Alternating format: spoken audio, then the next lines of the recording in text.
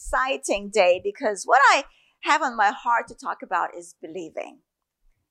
And that's really the core of our life. So often we being brought up from a child on in a very natural world, of course. And so a lot of the senses get trained from the external in. So this is hard surface, you touch it, it's hard and hot, and water is wet. And so there is almost like an inundation of the sensory as we grow up and we come into adulthood, or, just as we go through the years of life. And so at some point we start transitioning from what we truly understand being an inworking of a framework to external information inundating us to form a new perspective.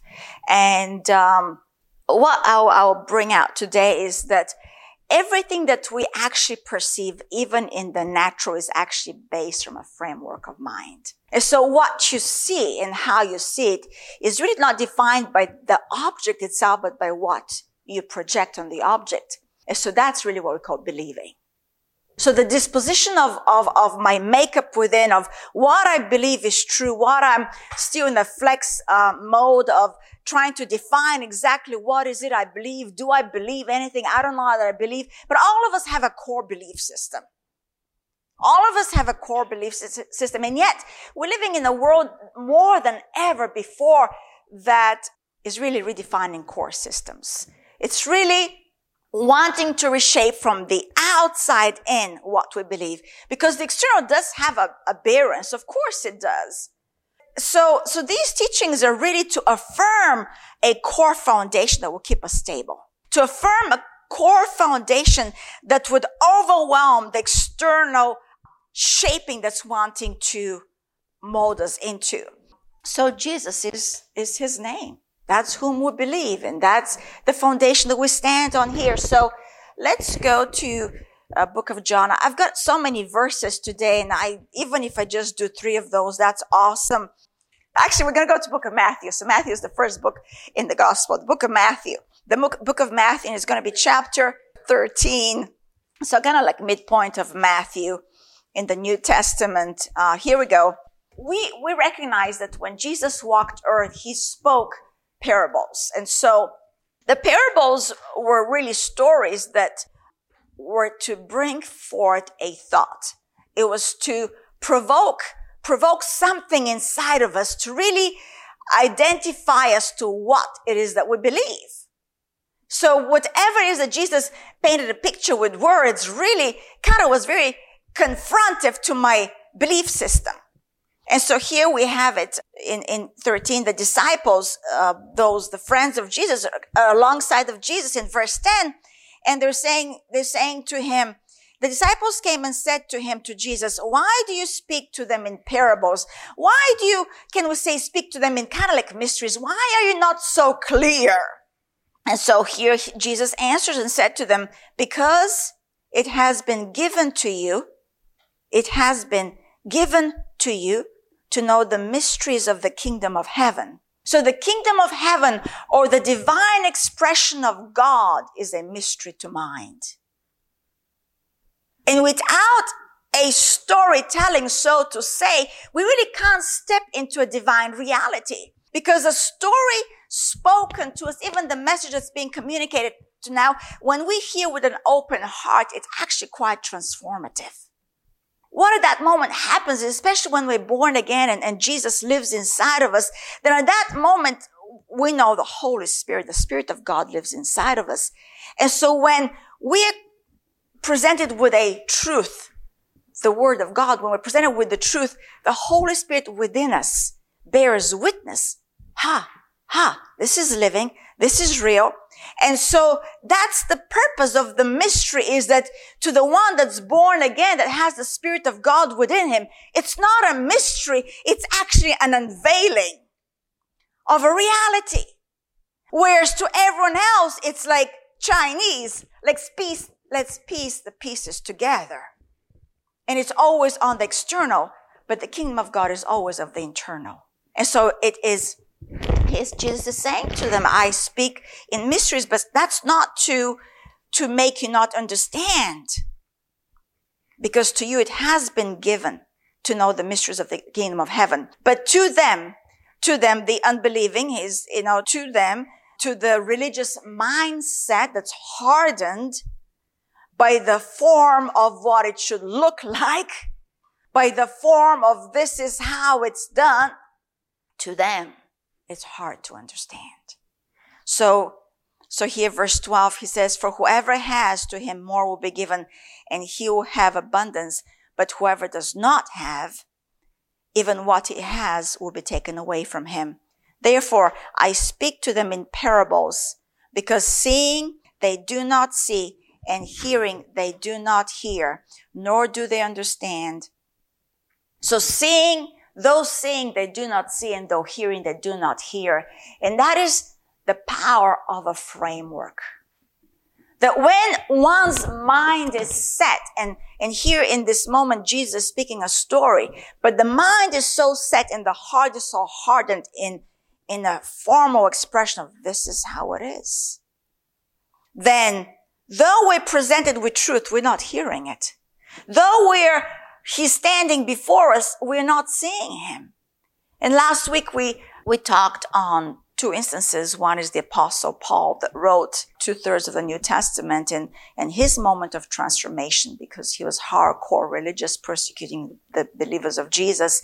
And on the road to Damascus, he had a moment, and Jesus himself stood before him and light shone around about him. And it was a very transformational moment for Paul. And thereafter he was actually Saul, and he got renamed to Paul and became a disciple of Jesus. And then we looked at another story again on the road.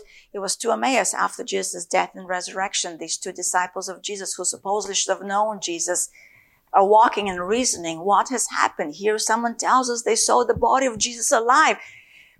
How can it be? We saw him die on the cross, and we heard he was laid in the tomb, and now he's alive. And what is all this about? And here comes resurrected Jesus to them and said, what are you talking about? And goes through the scriptures and opens up their understanding.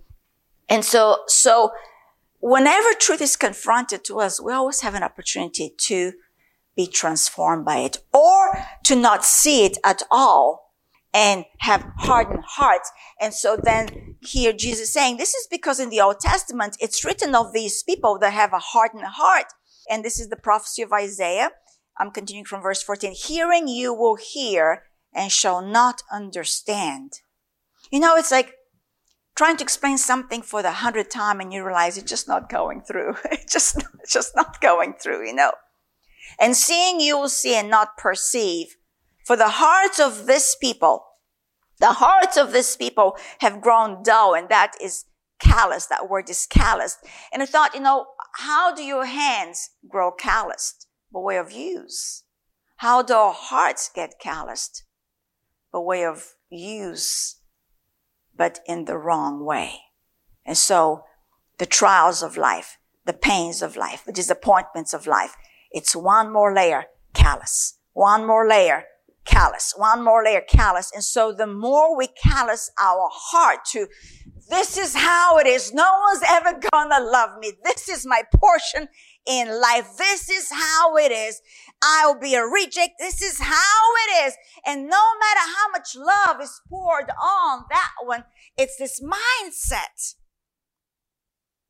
It's so hardened, become calloused. And he says they have ears and they're hard of hearing, and their eyes they have closed, lest they should see with their eyes and hear with their ears, lest they should understand with their hearts and turn, so that I should heal them. And so here we have a way out. It is by opening the eyes and by becoming attentive to truth, that at that moment, when we start seeing and perceiving right and hearing right, our hearts get healed. And that's the ultimate tenderizing. And so he turns to the disciples then and says, but blessed are your eyes. We qualify. Blessed are your eyes, for they see, and your ears, for they hear. For assuredly I say to you, that many prophets and righteous men desired to see what you see, and did not see it, and to hear what you hear, did not hear it. So let's go to chapter 15 here. Jesus had just done a big miracle, and the disciples are now, right after the miracle, the setup is, and they crossed over to the other side from where the miracle had happened. And verse 5, Matthew 16:5. Now when the disciples had come to the other side, they had forgotten to take bread. The miracle that Jesus just did was the breaking of, took 7 loaves and the 2 fish and gave thanks, and there was a major multiplication. So here we have this group of people, his inner working people, his disciples, and they've just witnessed this miracle of this little boy having just a small little supply of 5 loaves, and 2 fish, and 7 loaves and the 2 fish, and Jesus says, bring that nothingness to me. Bring the nothingness of your life to me. And he blessed it and multiplied it, and it fed the multitude. And that really is a reflection of our lives. When we bring that which we have, though it might be precious, in the light of who God is, it's nothing. But yet when we present our lives to him, there's a breaking that happens. The breaking of the hardened heart happens. The breaking of the calluses happen. And at that moment, he's releasing his life through his hands in our life. And now we can fill the multitude. We can feed the multitude by bringing hope to another. So this had just happened, the feeding of the multitude. And so now they're on the other side of this miracle. And Jesus is within his own little group of people, and they don't have bread. So they don't have bread. Okay. So it's amazing what a hardened heart does. Okay. They don't have bread. They forgot the bread. They forgot the bread. And Jesus said to them, take heed and beware. Verse 6, take heed and beware of the leaven of the Pharisees and the Sadducees. Those are the religious rulers of the day. They're the Jewish rulers of the day. And so what happened is they reasoned. They reasoned among themselves, saying, it is because we have taken no bread. That's why. And Jesus, being aware of it, said to them, oh, you of little faith, why do you reason among yourselves? Because you have brought no bread. Do you not yet understand? Or remember the 5 loaves of the 5 loaves of the 5,000, and how many baskets were left over? Nor the 7 loaves and the 4,000, how many large baskets you took up? How is it you do not understand that I did not speak to you concerning bread, but beware of the leaven of the Pharisees and Sadducees? And then they understood that he did not tell them, beware of the leaven of bread, but of the doctrine or the teaching of the Pharisees and Sadducees. And those teachings, as you read in the Gospels, you recognize those are teachings that bring forth a hardening of heart. Those are teachings that focus on the external form of religiosity. Those are the teachings that tell you this is what you do and this is what you do not do. And they have really no ability to enter into the heart of man and transform a life to do right. And so it's always about an outward working. And so as we started, we said that our understanding is really from an inward framework rather than an outward working. And so when we try to change an outward working of, I do this every day and I shouldn't be doing it anymore, and we keep coming into this place of conflict where I try to change, it hasn't budged. So then I realized, all right, there's a mindset that's producing this behavior. So the teachings of the Pharisees did not touch that mindset. If anything, they actually hardened the mindset. And so that's what Jesus was talking about. And so with that kind of a hardened mindset where it's all about the external validation, it's all about the external perspective, then that's really where the reasoning is. It starts hitting our carnal mind, the mind of man that tells you, okay, 1 + 2 = 3. So if I work really hard on this and next time not forget the bread, then I will be fed. And yet they just had seen a miracle that had nothing to do with reason. And so God is always after your heart and never after your reason. But when he gets your heart, he'll transform your reason. Where he gets your heart and he moves and lives and abides within you mightily by the power of the Holy Spirit, then at that moment, there is a working of this word that starts transforming my reasoning. And so now I silence that. I'm like, all right, I'm in the very presence of Jesus who just multiplied the bread. So I can just settle down. I will be fed. So let's go to the book of Mark. He's the other disciple of Jesus that wrote about these stories. I just wanted to look at them because each one brings a little bit more of a light. So there were two instances of feedings of this miracle. One was where there was the 5,000 fed and then the 4,000. And after both of these miracles, now they're crossing the sea and Jesus stays behind in a place of prayer. But he sends the disciples over across the other side on the water. And right in the middle of that sea, there is a storm. And in that storm, it gets pretty chaotic.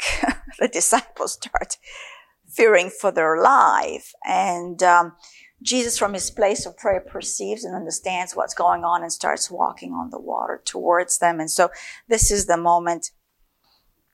So verse 46, this is Mark, with the book of Mark, chapter 6, Mark 6, 46. When he had sent them away, Jesus sent the disciples away. He departed the mountains to pray. Now when evening had come, the boat was in the middle of the sea and he was alone on the land. Then he saw them straining at rowing, for the wind was against them. Now about the fourth watch of the night, he came to them walking on the sea. Walking on the sea. He's always in the supernatural. Jesus is always in the supernatural. He's always walking in the sea of the Spirit. He's ever present in the tossing waves of our lives. But he's always in the supernatural. And so there was straining at rowing, for the wind was against them. And now about the fourth watch, he started walking towards them and would have passed them by. This always amazes me. He would have passed them by. Is it because he was just so confident they're not going to drown? Is it because he had already given the command, because he is God in flesh, go to the other side, and he was so persuaded by the word that he spoke over them? They're not going to drown. It's just a little moment. Just a moment. And hopefully in their moment, as I walk by, they'll recognize me. You know, they didn't recognize him. In their moment. And that's how normally it is. In our moment of tribulation, he's right there and we don't recognize him. But his confidence in us is the word he's placed inside of us. They're going to make it. They'll come through on the other side. And yet he's standing right there, as he did with those two disciples on the road of Emmaus, listening to them being very sad because Jesus died. And then here is the resurrected Jesus standing, walking right there, and they're mourning a death that brought forth life. And so when he spoke to those two disciples on that road, he really rebuked them, says, why don't you believe the scripture? Why don't you believe the word you read? Why don't you believe? And so, he was going to walk past them. And I think it's not because he didn't care. He was fully persuaded of when he sent them to depart to the other side. There was power in his word to take them to the other side. And no matter what it was from here to over there, the little trouble, the big trouble, the major tribulation, up and down on those waters again we go. We will make it to the other side. And that really is the assurance of the Christian life. We'll make it to the other side. And so, why? Because he's given us a word. He's given us a word. And so when they saw him walking on the sea, they supposed it was a ghost and cried out. That's what fear does. Fear distorts everything. Fear distorts everything. And the ones that we love, for they love Jesus, now becomes a threat to us. And he said, they cried out, it's a ghost. For they all saw him and were troubled. The Savior of the world. And they were troubled because fear is so distortive. And so that's why the importance of this word to come into my heart and to flush out all those wrong reasonings and all those issues of fear. But immediately he talked with them and said to them, "Be of good cheer. It is I. Do not be afraid." Then he went up into the boat to them, and the wind ceased. Isn't it amazing? Jesus in your boat, wind ceased, and they were greatly amazed in themselves beyond measure and marveled. For they had not understood about the loaves because their hearts were hardened. They had not understood about the loaves. They had not understood the miracle working power of God. They had not understood that Jesus is the living Christ, that he is the Son of God, because their hearts were hardened. And how do we know their hearts were hardened? Because there was fear.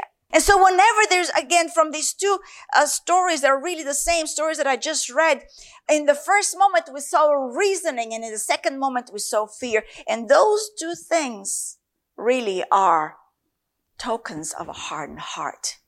Now, there's nothing wrong in sitting down and surveying the landscape of your life and making some decisions and aligning certain things. But I'm talking about the reasoning that would use against God. I'm talking about the reasoning that once he's shown to us his goodness and his mercy, and how we can just reason it away. How we can just toss him to the side and suddenly here we are just so strong and now we're gonna brave it and roll through these waters and make it against this wind that's against us. We're just gonna do it. And in that I'm just gonna do it, he can walk right past you and you totally miss him. Because he has already done it for us. Because when he gave us, go to the other side, it's a done deal.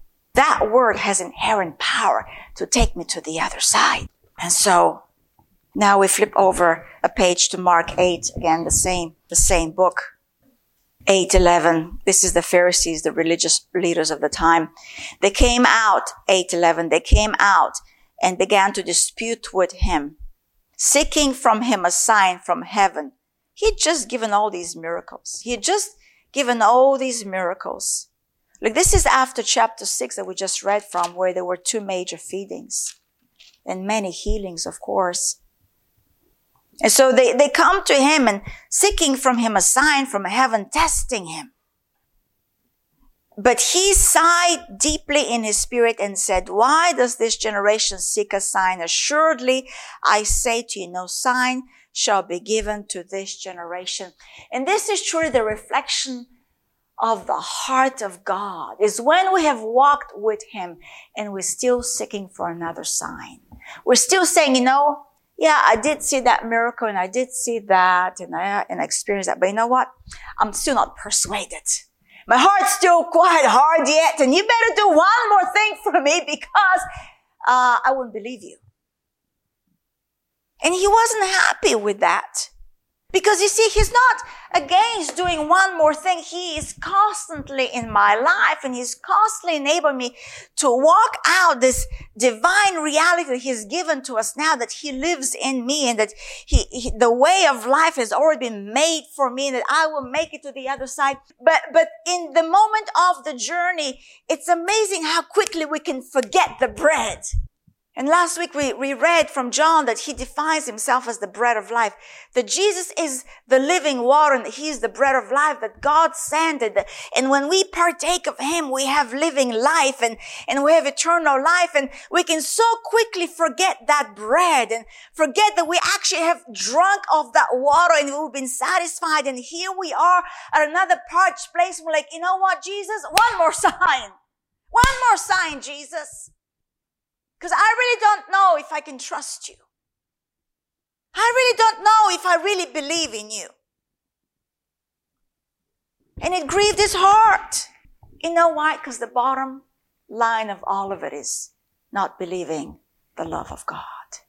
When we don't believe that we're loved by God, it's a very difficult situation. Because we go back to that framework. Unlovely. Unlovable, rejected. And that label and that wrong identity becomes an affront to the very love of God. And actually, that was my title for today. Love opens our hearts to understand. Love opens our hearts to understand.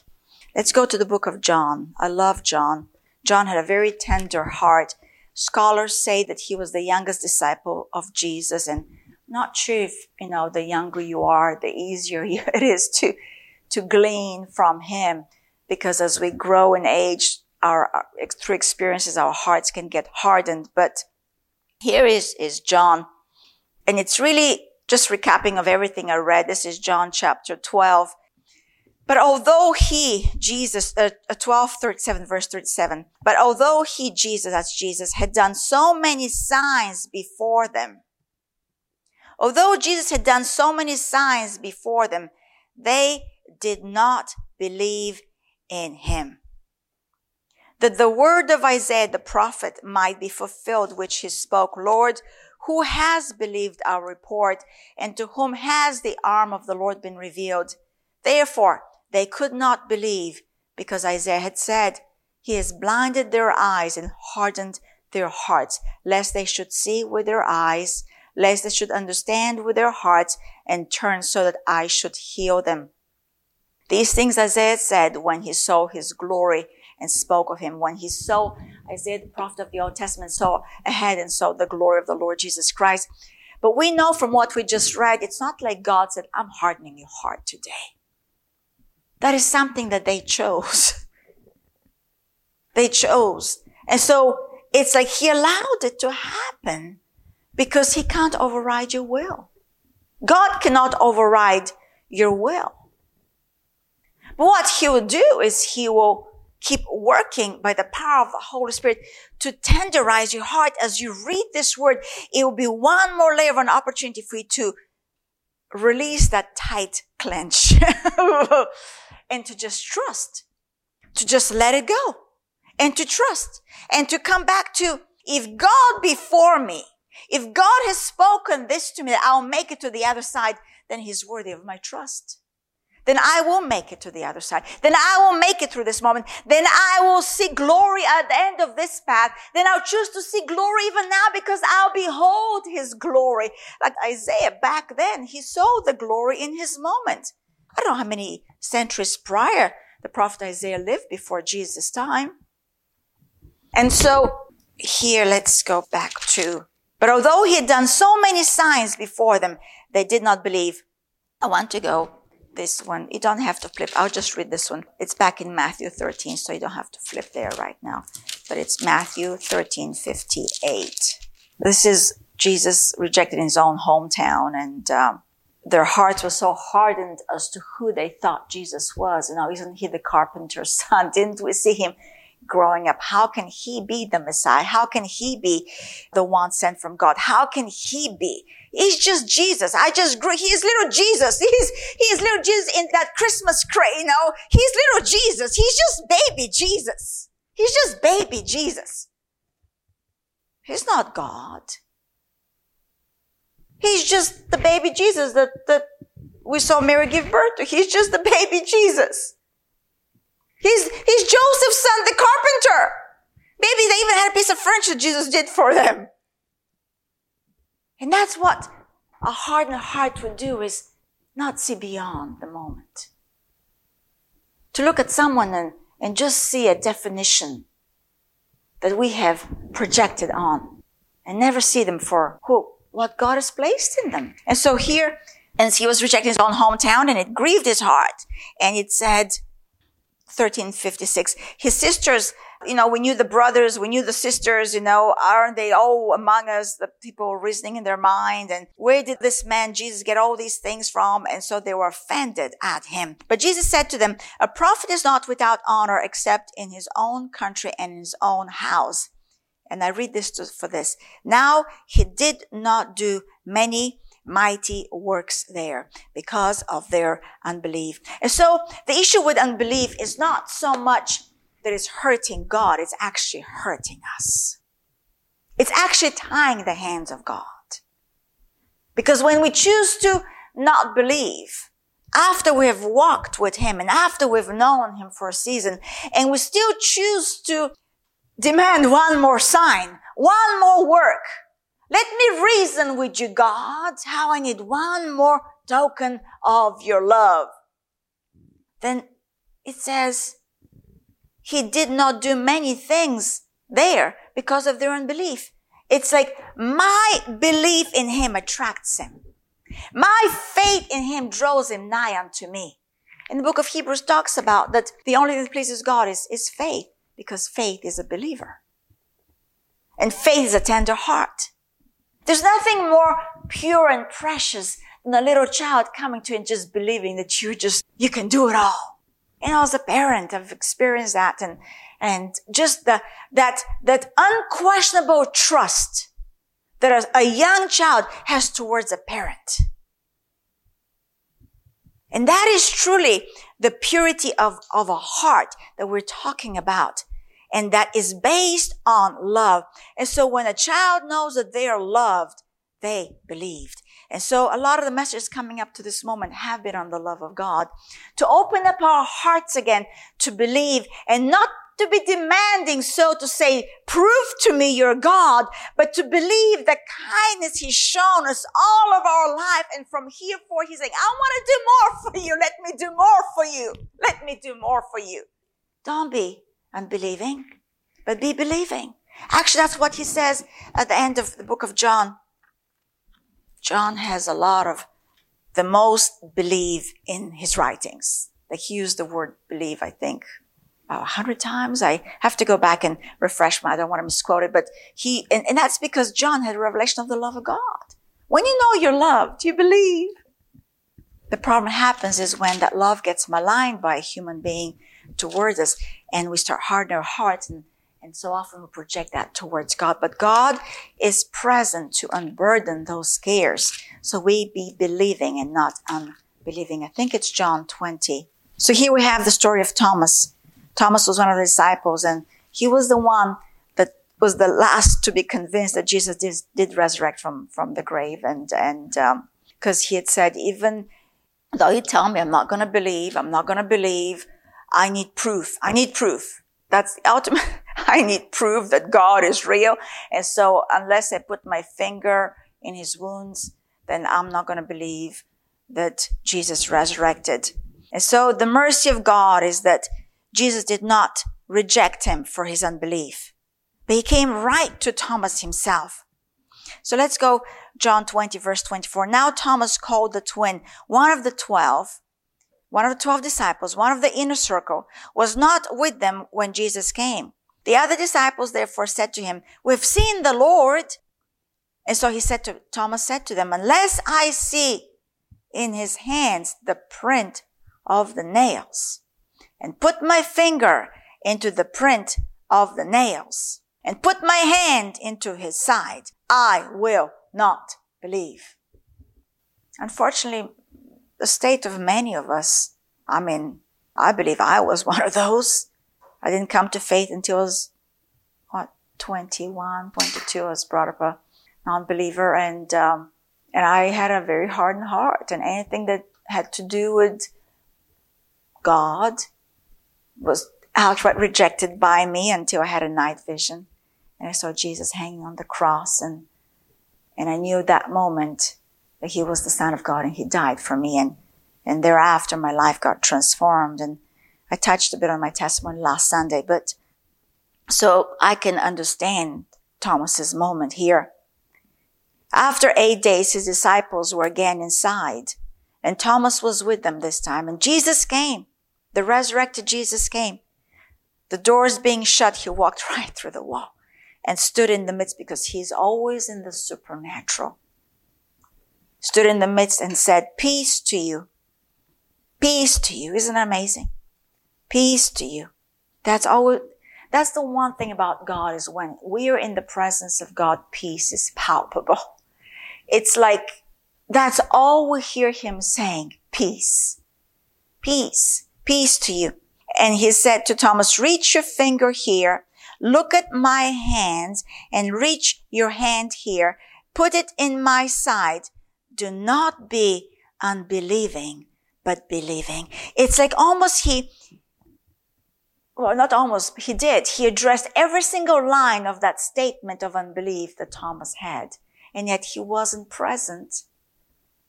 But yet he heard, because he hears unbelief.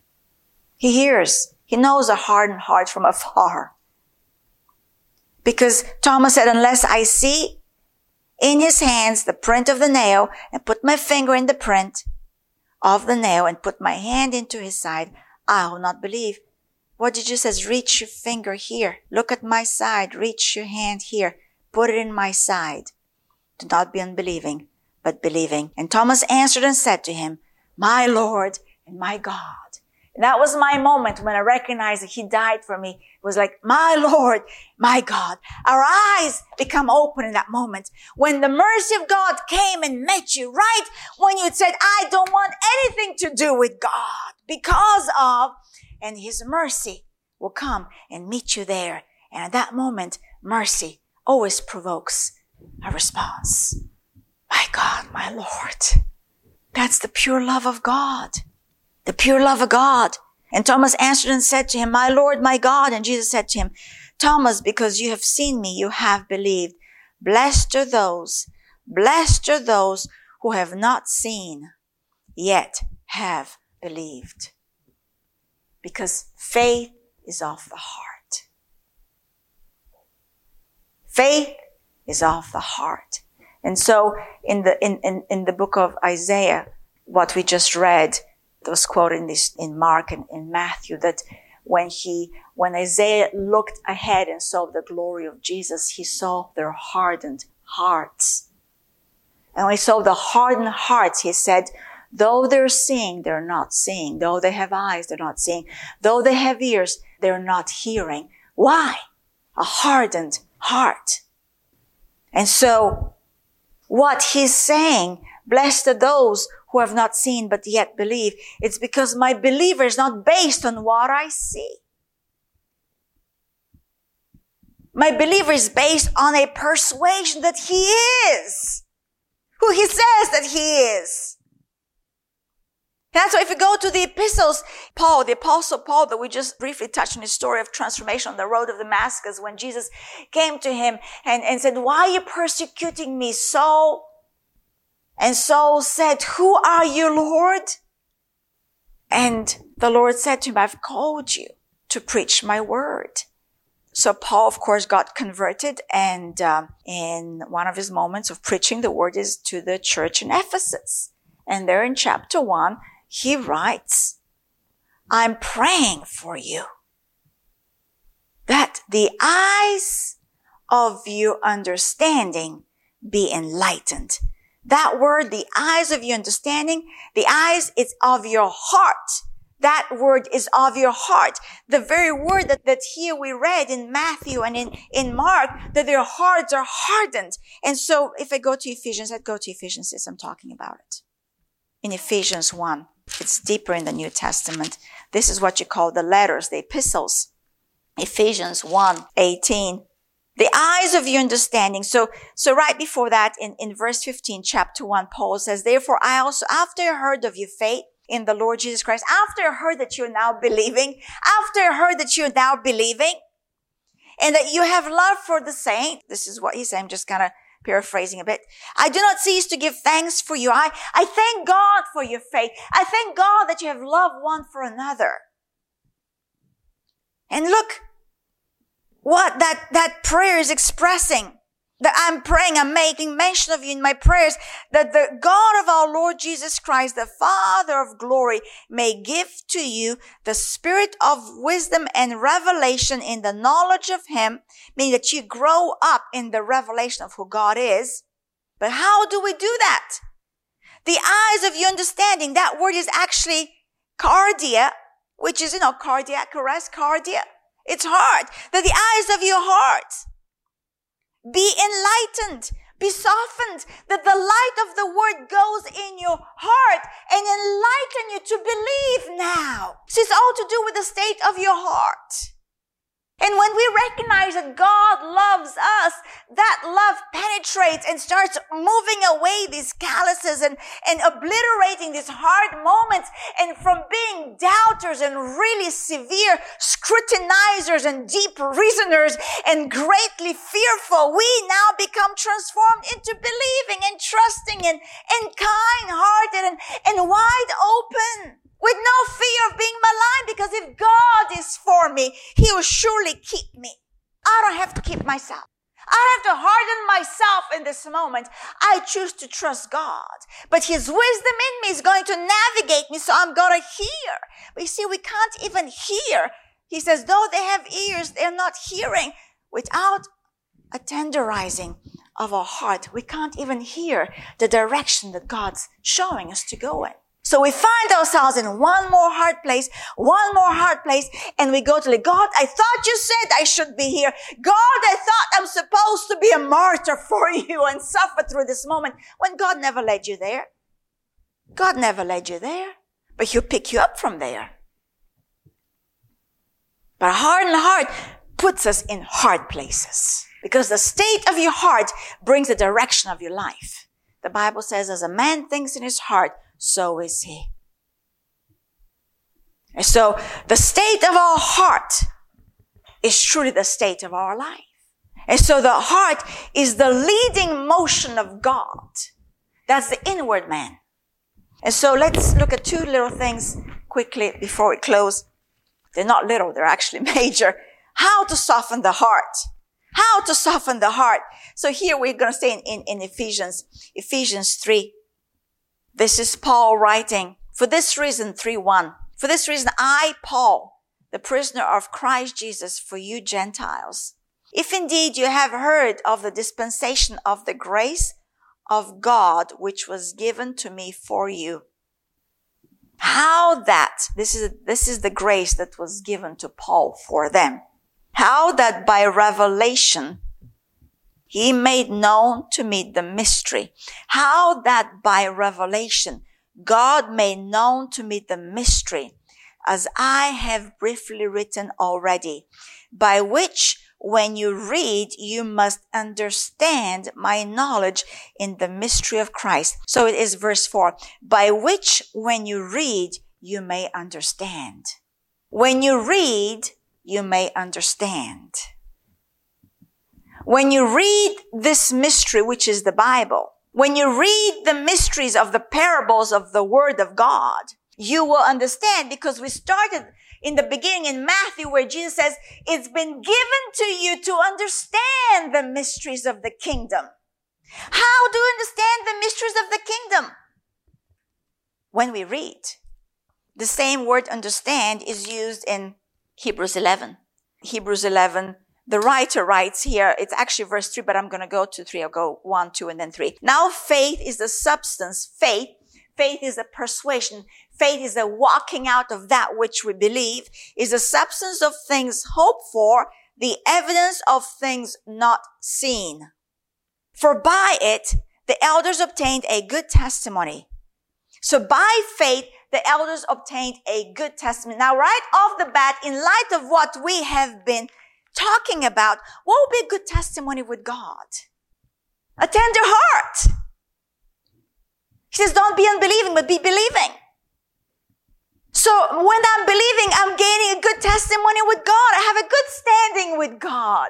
And that's when verse 6 here, he goes to say that only faith pleases him. You know why? Because faith draws him close. When you believe me, I become close. And God wants to be close. God wants to live inside of us and to navigate our life. So we don't harm ourselves and be dashed against the rocks of life. And so when I believe God, it's like he's drawing to me. I'm giving him access so he can do what he wants to do for me. And that's why we read in Nazareth, his own hometown, he was so grieved because they did not believe him. They were offended by him. Jesus. Who's Jesus? Jesus. Jesus again. Always Jesus. And he couldn't do any mighty acts. So then verse 3 here in the same chapter. By faith we understand. By faith we understand that the worlds were framed by the word of God. By faith we understand. This is a little bit, okay, we're going to go a little bit deep now. Okay, a little bit. We're going to deep in the water. So by faith we understand that the worlds were framed by the word of God. So when Paul is saying to us, when you read, you understand. When you read what? Not the daily news. When you read the revelation of the Lord Jesus Christ, that he was graced to write and to give to us. When you read these epistles, when you read the writings of Paul, you understand. Here, the writer of Hebrews says, you only understand by faith. So when you read believing, you understand how the world was formed.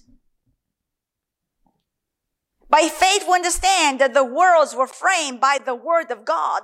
And the more you read this word, the more your heart is persuaded by the truth of this word, and you recognize the framing of the world is all placed for you to conquer it. The framing of the world is all made for the child of God to walk in triumph over it. That the whole system was set up for Christ to be highly lifted up in my life, in your life, in everyone's life. So this world be drawn to the goodness and the mercy and the love of God. So we'll be no more broken and hard, but we be tender and alive. And so only by faith do we understand. And faith is where? Not of my reasoning. Faith is not of the seeing, of the natural. Faith is a different seeing. Faith is a seeing of my heart. Faith is of that which I believe. That's how I see. So all that we survey, going back to the beginning, is all that we see is framed by what we see on the inside. And so when we work, when we allow through the reading of the word to understand, it is shaping us to see it right. And I tell you when you see it right, when you see no more malice. When you see no more, this is going to bring me down. When you only see love in a very hard world, that's when you only see God.